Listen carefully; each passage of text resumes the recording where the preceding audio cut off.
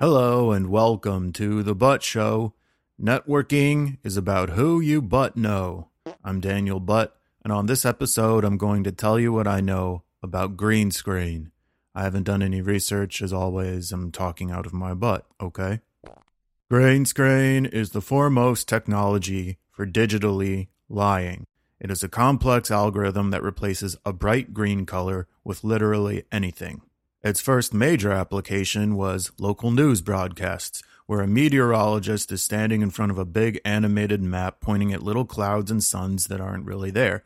In the television studio, that same meteorologist is standing in front of a big blank green wall, and some nerd in the production room is replacing the green wall with the map before it's all aired on TV.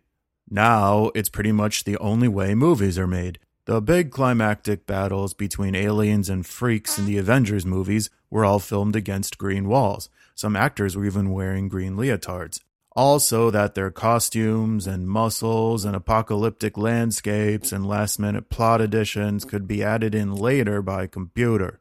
Always playing catch-up, the Justice League movies did the same thing but worse. You can still see the green background behind Aquaman in all of his shots because they thought deep seawater was kind of green too.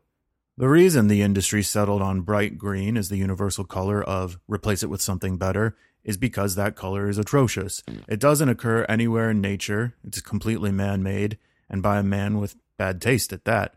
There is no risk of anyone wearing bright green clothing or being in a bright green environment, so the post-production studio can safely blow away absolutely everything that is bright green without the risk of collateral damage. The one downside is this makes celebrating St. Patrick's Day in a fantasy world slightly difficult, but only if you shop for your seasonal offensive clothing at somewhere like Old Navy. For authentic Irish green clothing, you need to at least go to the Gap.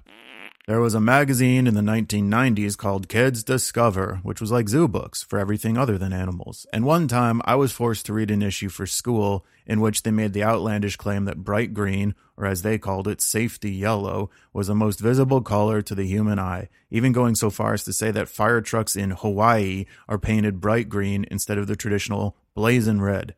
What delicious irony for all of that to be deliberate falsehoods, so easily proven incorrect, as if we, the fact-checkers, were digitally superimposing the truth on top of their green screen balderdash. I've seen people wearing bright green vests for safety, though. Maybe there's something to it. But a fire truck? Come on. I totally aced the second grade, by the way. Anyway, that takes care of the green. What about the screen? The short answer is, it rhymes. The slightly longer answer is, think of the way you screen your phone calls to weed out telemarketers and relatives. The green screen process is screening out all the bright green color in your video and replacing it with whatever nonsense you really wanted.